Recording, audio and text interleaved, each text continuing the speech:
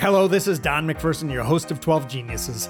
In season 11 of the podcast, we are exploring resilience, failure and forgiveness, leadership, belonging, and a variety of other topics that, when done properly, will help us perform our best. Today's guest is Dr. Amy Edmondson, who's a professor of leadership at Harvard Business School. We discuss her book, Right Kind of Wrong, in which she helps us upend our understanding of failure so we are better prepared to make it work for us. In our conversation, we discuss Dr. Edmondson's pioneering work in the space of psychological safety, and we talk about how to distinguish between good failure, from which we can learn, and the bad failure that should have been prevented. She also gives advice for how leaders, teachers, and even parents can use failure as a learning tool. This episode of 12 Geniuses is brought to you by The Star Conspiracy. The Star Conspiracy is the B2B marketing agency for innovative brands creating the future of workplace solutions.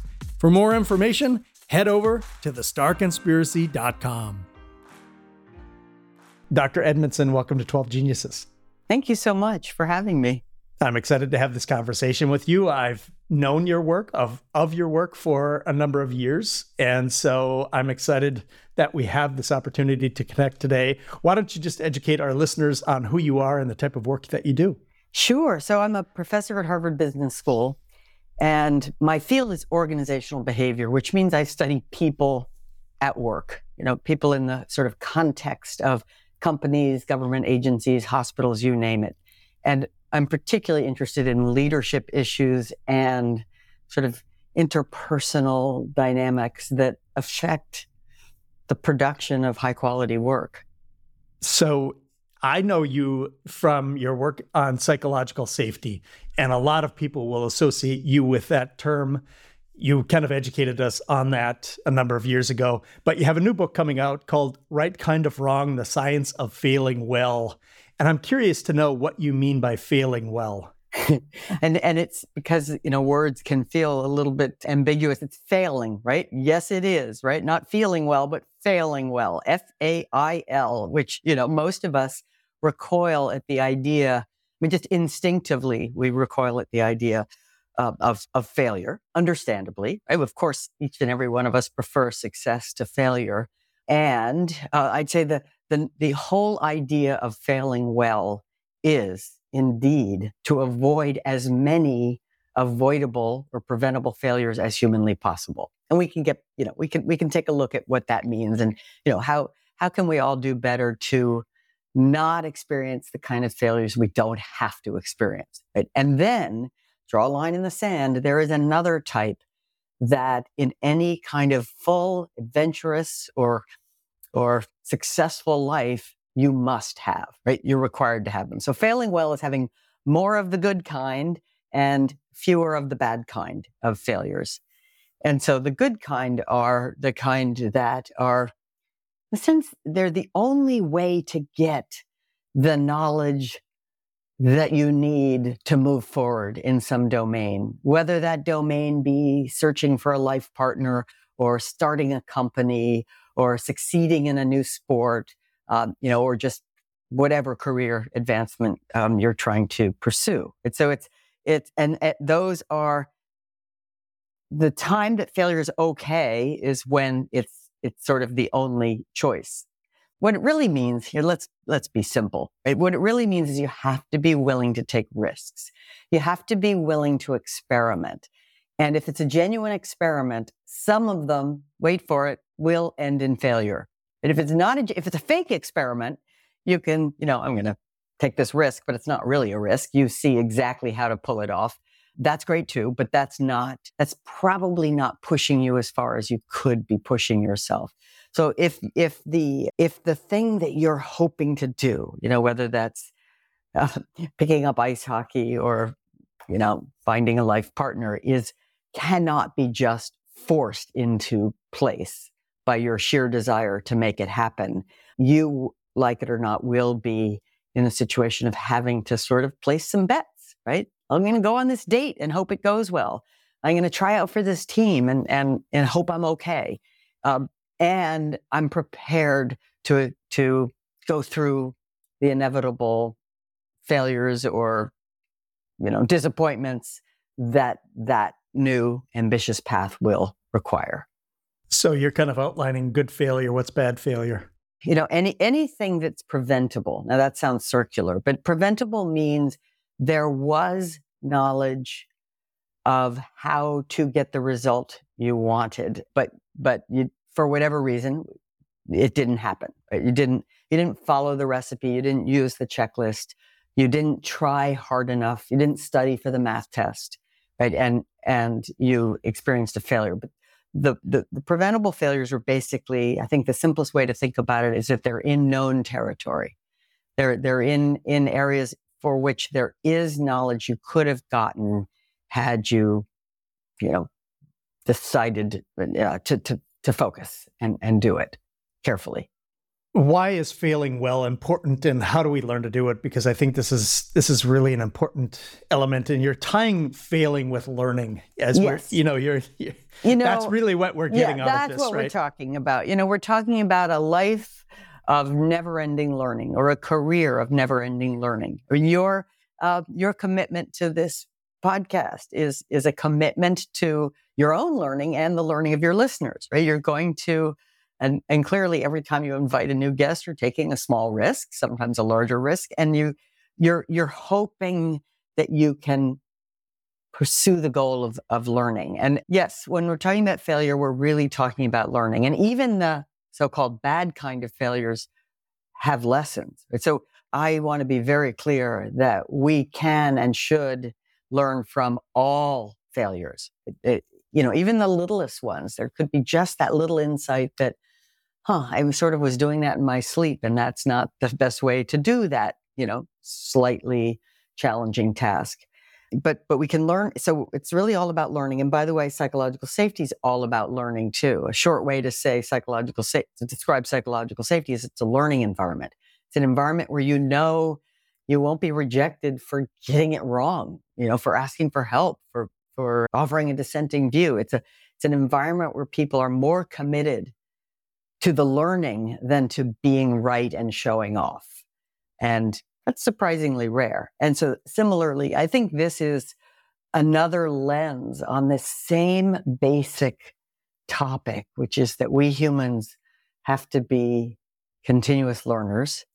And we don't have to be, but if we want to have full and joyful and lives that are or full of accomplishment, then we have to be learners.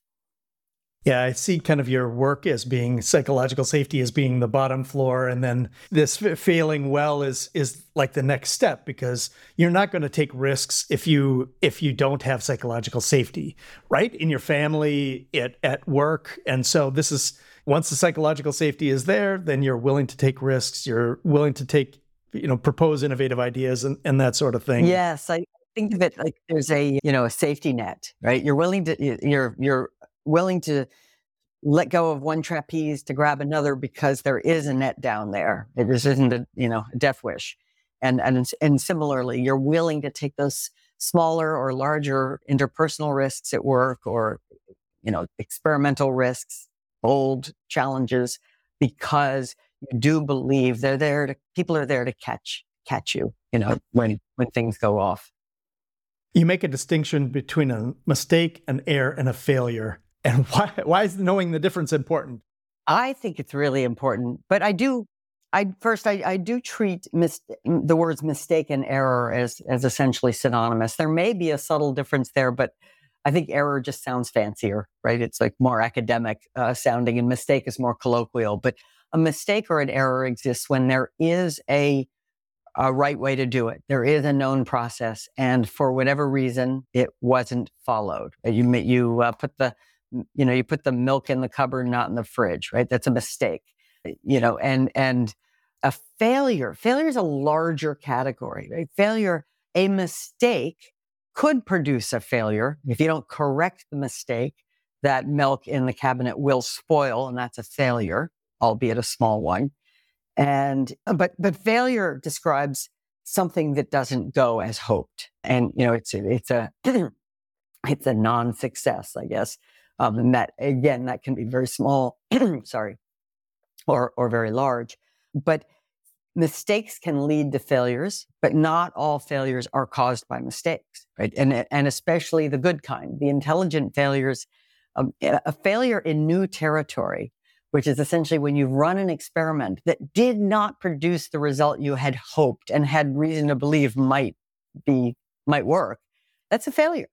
But there was no mistake involved, right? It was a legitimate, thoughtful experiment. It might have worked.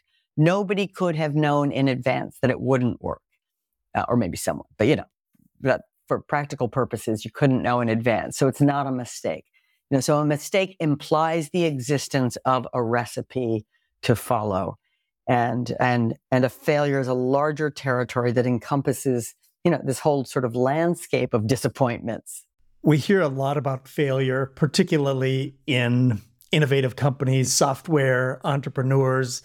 Fail forward, fail fast. I'll never invest in an entrepreneur who hasn't failed. What are your thoughts on that, knowing this research that you've conducted?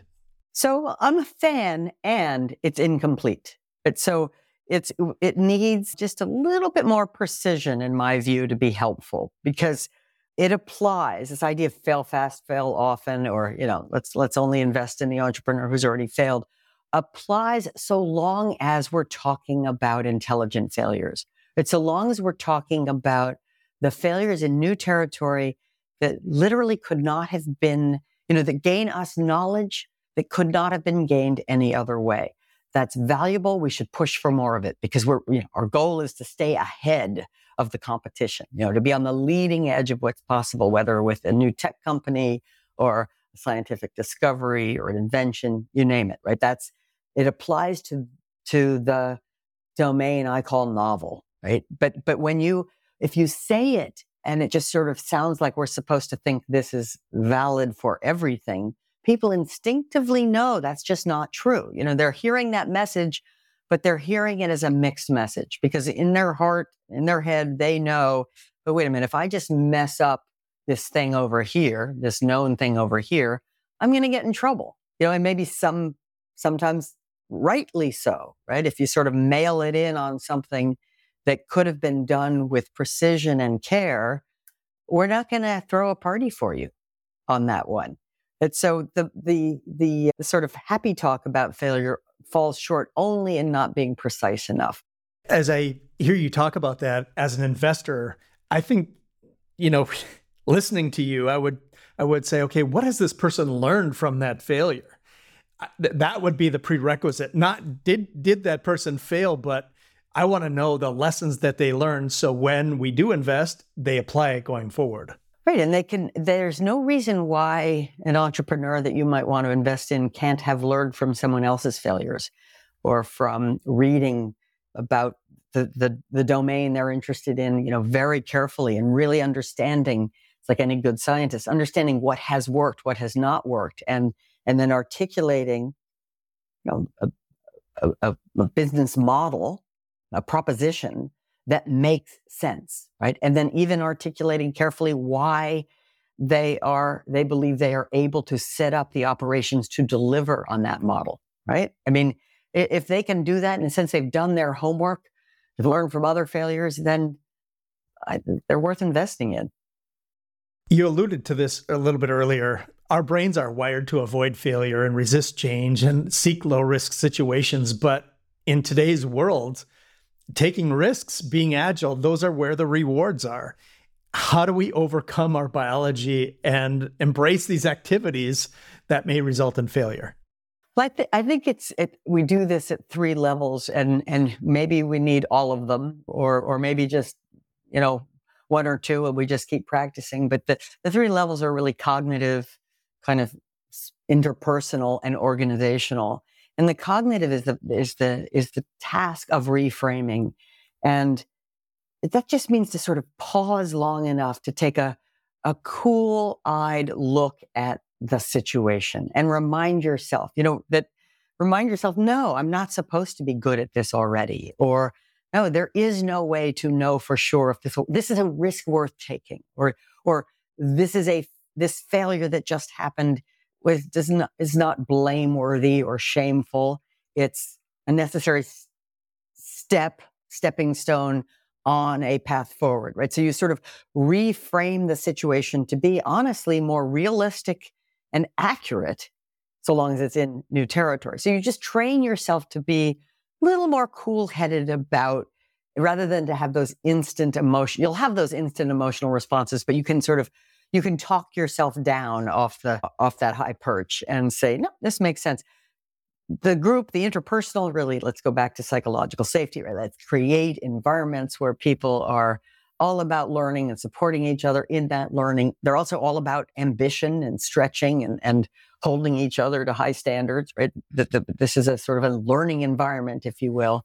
And then finally, organizational incentives and structures, systems have to enable risk-taking and importantly, spread the lessons of the failures that do happen widely so that we never have to experience a particular intelligent failure a second time. It's no longer intelligent the second time around.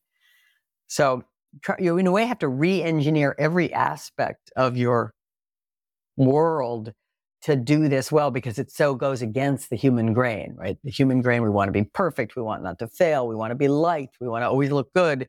We want our bosses to think we're fantastic at all times, right? So you've got to create at all three levels a sort of non-normal situation.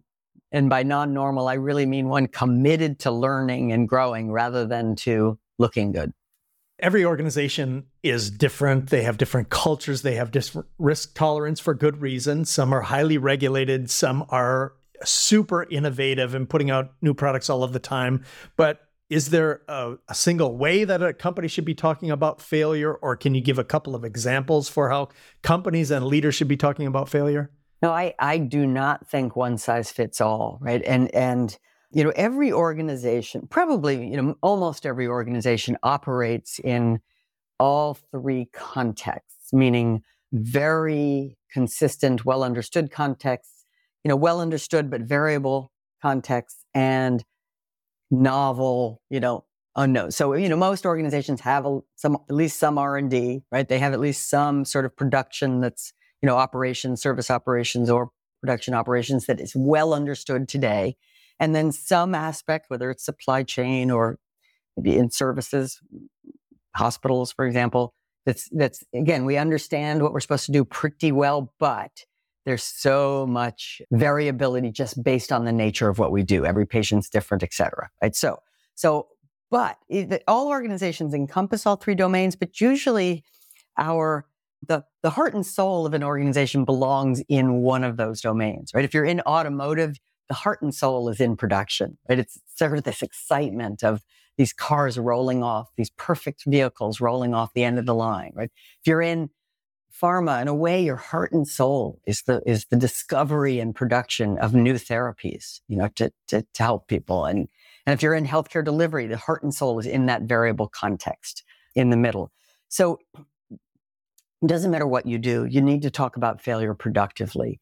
If you are in a sort of very highly routine environment where it's super important that things go well, nearly all the time, the way you talk about failure and the way you talk about risk is particularly focused on needing people to speak up absolutely early as possible. And when they don't even have any confidence level whatsoever that they see something wrong. Like, even if it just passes through your head that maybe that might be wrong, raise your hand. Right? We're just absolutely inviting people's eyes, ears, brains to be fully tuned into, let's get this right? Because our job is to keep this nuclear power plant running, keep these flights, successfully flying, and so forth.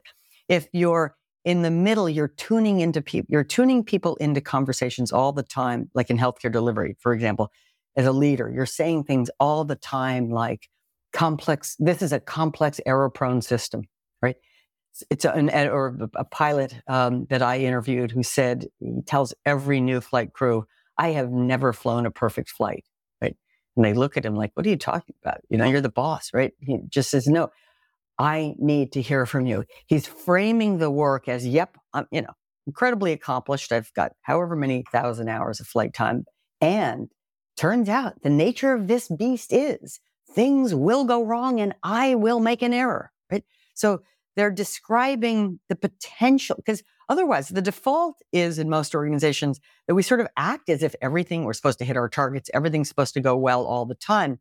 We need to actually come clean and talk about the fact that no, everything doesn't go well all the time, so as to create more permission for people to speak up, more permission for people to experiment, to stop each other if they see each other doing something unsafe or that they've already learned doesn't work, et cetera.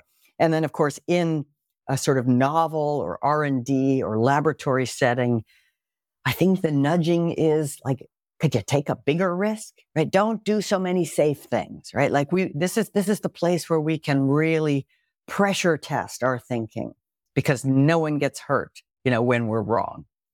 So you can see that the conversation varies a little.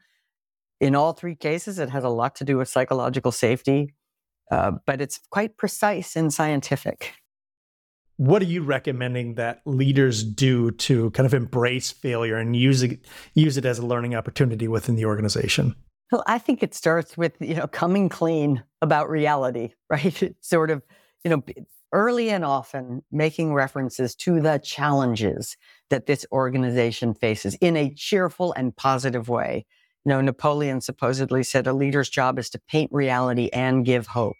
And sometimes after you've painted reality, hope flies out the window because it just looks pretty grim and challenging out there. And I think the leadership bit, that extra leadership opportunity is to say why I think we are uniquely positioned to meet these challenges. It's describing the challenge in a way that has some mix of novelty, right? We're on the leading edge of some exciting opportunity, uncertainty, right? No one can know for sure how customers will react or what's going to happen out there or what competitors are up to, right? So we're framing novelty, uncertainty. We're framing what lies ahead as a learning challenge, full stop, right? And that is a leadership job and an exciting one, not a depressing one, but an exciting one. And so, I think that's really important. If you want people to be willing to give you the advantage of their thoughts, their ideas, their brain power, you need to offer them a situation where those things seem logically required to make progress.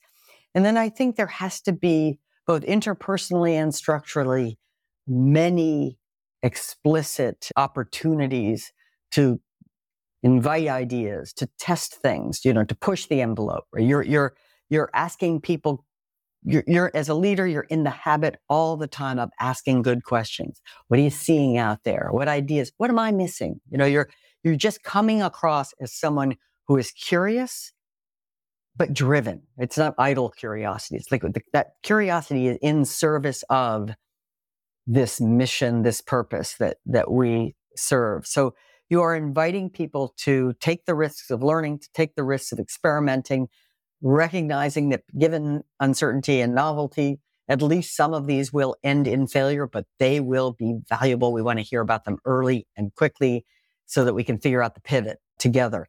And then finally, you make darn sure never, even casually or carelessly to penalize failure, or at least not intelligent failure. Absolutely fine to penalize, criminal actions, bullying, behavior that we have explicitly said we don't value around here. But you have to be one of those people who forces yourself to welcome the news, the disappointing news. A new project that we really had thought was going to go well didn't go well. It's like, well, thanks for that clear line of sight, right? And that sounds Pollyanna-ish, but it isn't. It's a genuinely smart response, right? Because a clear line of sight is always valuable. There's a word that I've heard you use. Well, there's a couple words, but one is fallibility. Yeah.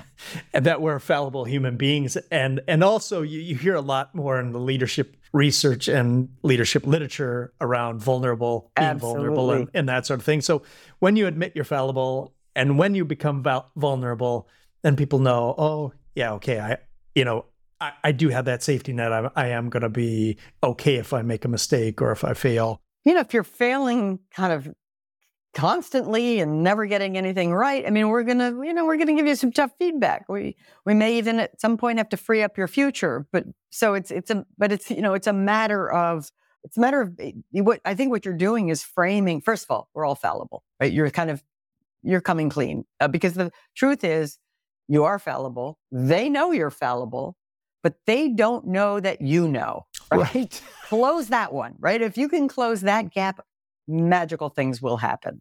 So I sort of say the same thing about vulnerability. It's like the reality is if you live in an uncertain, complex, ambiguous world, you're vulnerable. Like by definition, you're vulnerable to things happening that you didn't expect. You're vulnerable to disappointments. The only question is, are you willing to come clean about it? And it's not a weak stance. It's a powerful stance. I mean, when you are explicitly and openly clear about the various ways that we and I are vulnerable to what could happen, you're inviting people in to help us actually do everything we can to make it not happen. Because success is not our birthright, right? That this company is going to just perpetually succeed ad nauseum into the future. No, of course not. Right? I think of a fallibility and vulnerability just as necessary states, but we should be having more thoughtful, productive conversations about them. Not so that we can wallow in our inadequacy, but quite the opposite, so that we can effectively pursue bold dreams. One of the guests I had on the show maybe a year or two ago, well, actually, maybe it was earlier this year, is Dr. Fred Luskin. He is at Stanford. Do you know him? His work on forgiveness. Yeah, he wrote a book. So he runs the Stanford Forgiveness Projects, and he wrote a book called Forgive for Good. And I wanted to ask you about forgiveness and where it fits into this conversation, because personally, when I have failed, I've been the last person to forgive myself. Yeah. So there's the personal forgive yourself type thing, but as a leader too, how does forgiveness, the act of articulating you're forgiven for this mistake or for this failure, how does that fit into what we're talking about? I think it's so important. And it's, if as a leader you are, and you can use whatever words you want, but forgiving, first of all, I mean, most challenging for a transgression, right? I mean, I think even if we try our very best, not to mess up in known domains, occasionally we're going to just retire, whatever, we're going to get it wrong. And to be forgiven, to feel that you have been forgiven is an extraordinary gift. It's like an enveloping sense of connectedness and being okay. I mean, I think we all deeply want to be included, to be a part of something larger than ourselves. And the transgression in a moment puts us outside, right? Outside the inner circle, outside the group that we care about, and to be sort of welcomed back in is a deep sigh of relief, and even bordering on joyful. And I mean, it's astonishing to know in a family or a friendship that you can do something wrong and still be loved, right? Or in a work setting, you can, something can go wrong, you can do something wrong and still be a part of the team, is just super important. There's no end of apocryphal stories, from business history of the young manager who makes say at IBM $50,000 mistake, expects to be fired, on the spot. And is having called into the chairman's office and he's sort of waiting for that moment for that other shoe to fall, and says, "Could you get it over with? Just fire me already." Chairman looks at him puzzled. "Fire you? Why would I fire you? I just spent $50,000 educating you." Right? And it's a lovely, true or apocryphal. It's the right message, right? It's like we're fallible human beings. A lot of things are going to go right, but some won't. And that's part of our education. That is in fact part of your toolkit. That's part of what you bring. It's like the entrepreneurs who failed before, right? It's part of what you bring to the present is your past lessons. And many of those lessons came from failing. For 25 years, I helped measure employee engagement and helped leaders and organizations elevate engagement within their organizations. I found you have to have trust within the organization. That's a foundational element. You have to have this sense of belonging.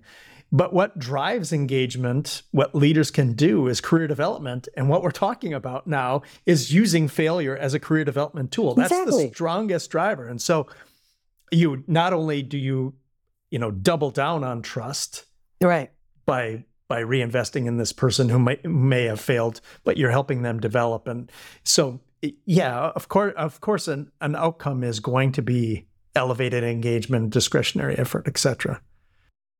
I'm curious in your research if you found demographic differences about failure. I have some hypotheses and just curious what sort of demographic differences you found.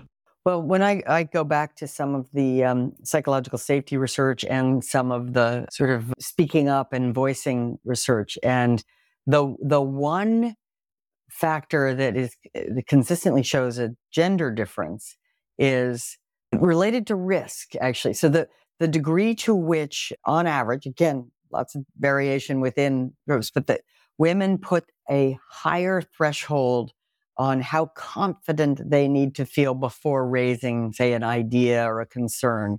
It's just they have to have a higher degree of confidence that they're right. Right. And I think we know this, certainly I know this from my classrooms. There's often the women will not raise their hand with a low quality comment. They'll raise their hand when they feel it's going to be a high quality comment.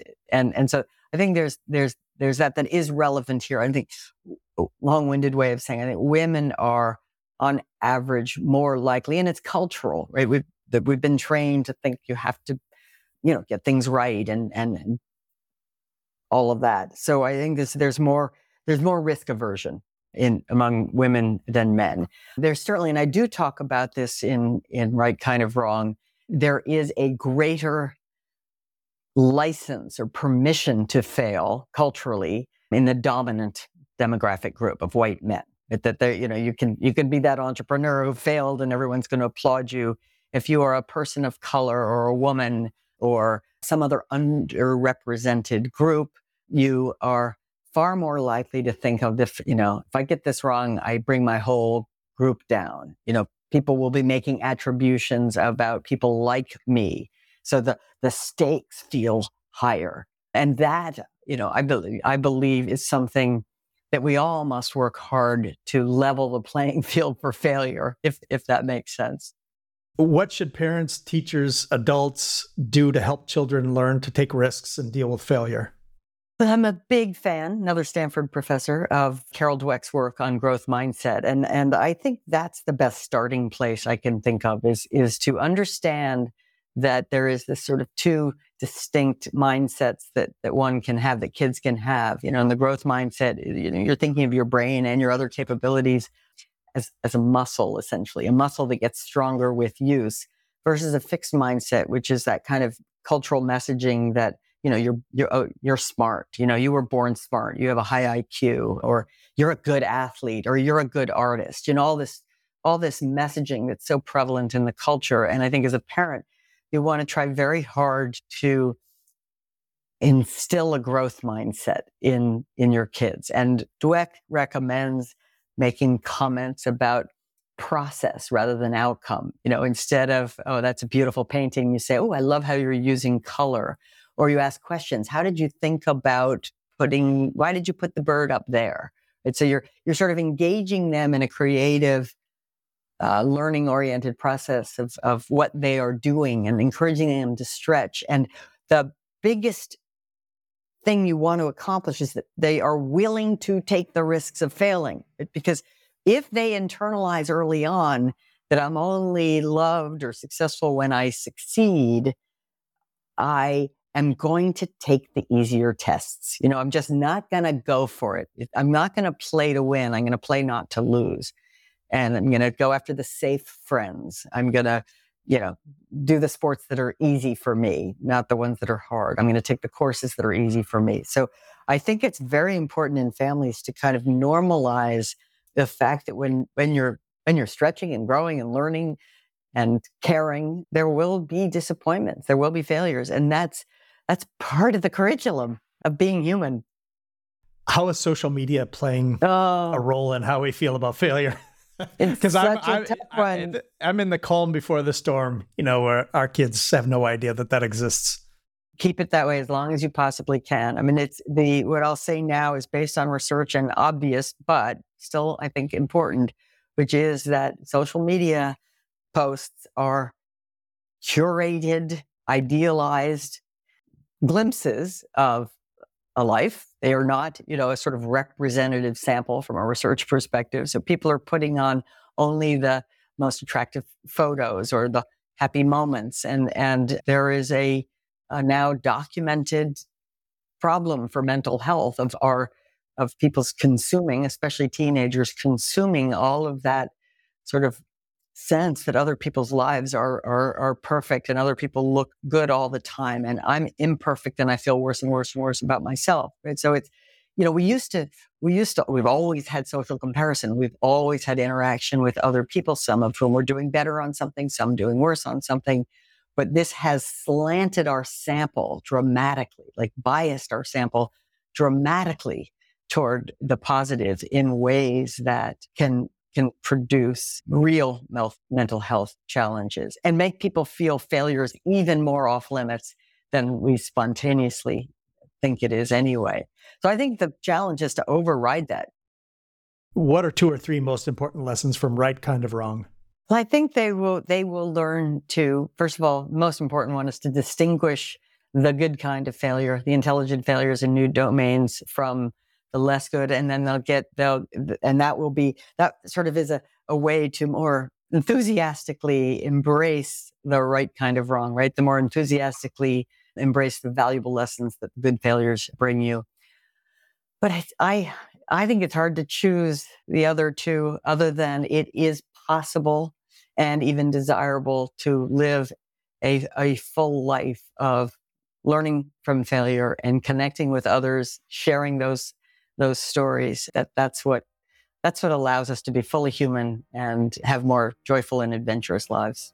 Fantastic. Where can people learn more about you and your work? Well, you can go to amycedmondson.com. You can also go to the Harvard Business School faculty website, easy to find, and find more of the short articles I've written and longer books. This has been a privilege and an honor to have you on 12 Geniuses. Dr. Edmondson, thank you for your time and thank you for being a genius. Thank you for listening to 12 Geniuses, and thanks to the Star Conspiracy for sponsoring this week's show. We will return next week when I interview author and entrepreneur Talia Fox. Talia's book, The Power of Conscious Connection, was written in part to address the epidemic of loneliness by helping people better connect with themselves, each other, and the world around them. Thank you to Richard Jocelyn for producing this show. To subscribe to 12 Geniuses, please go to 12geniuses.com. Thanks for listening, and thank you for being a genius.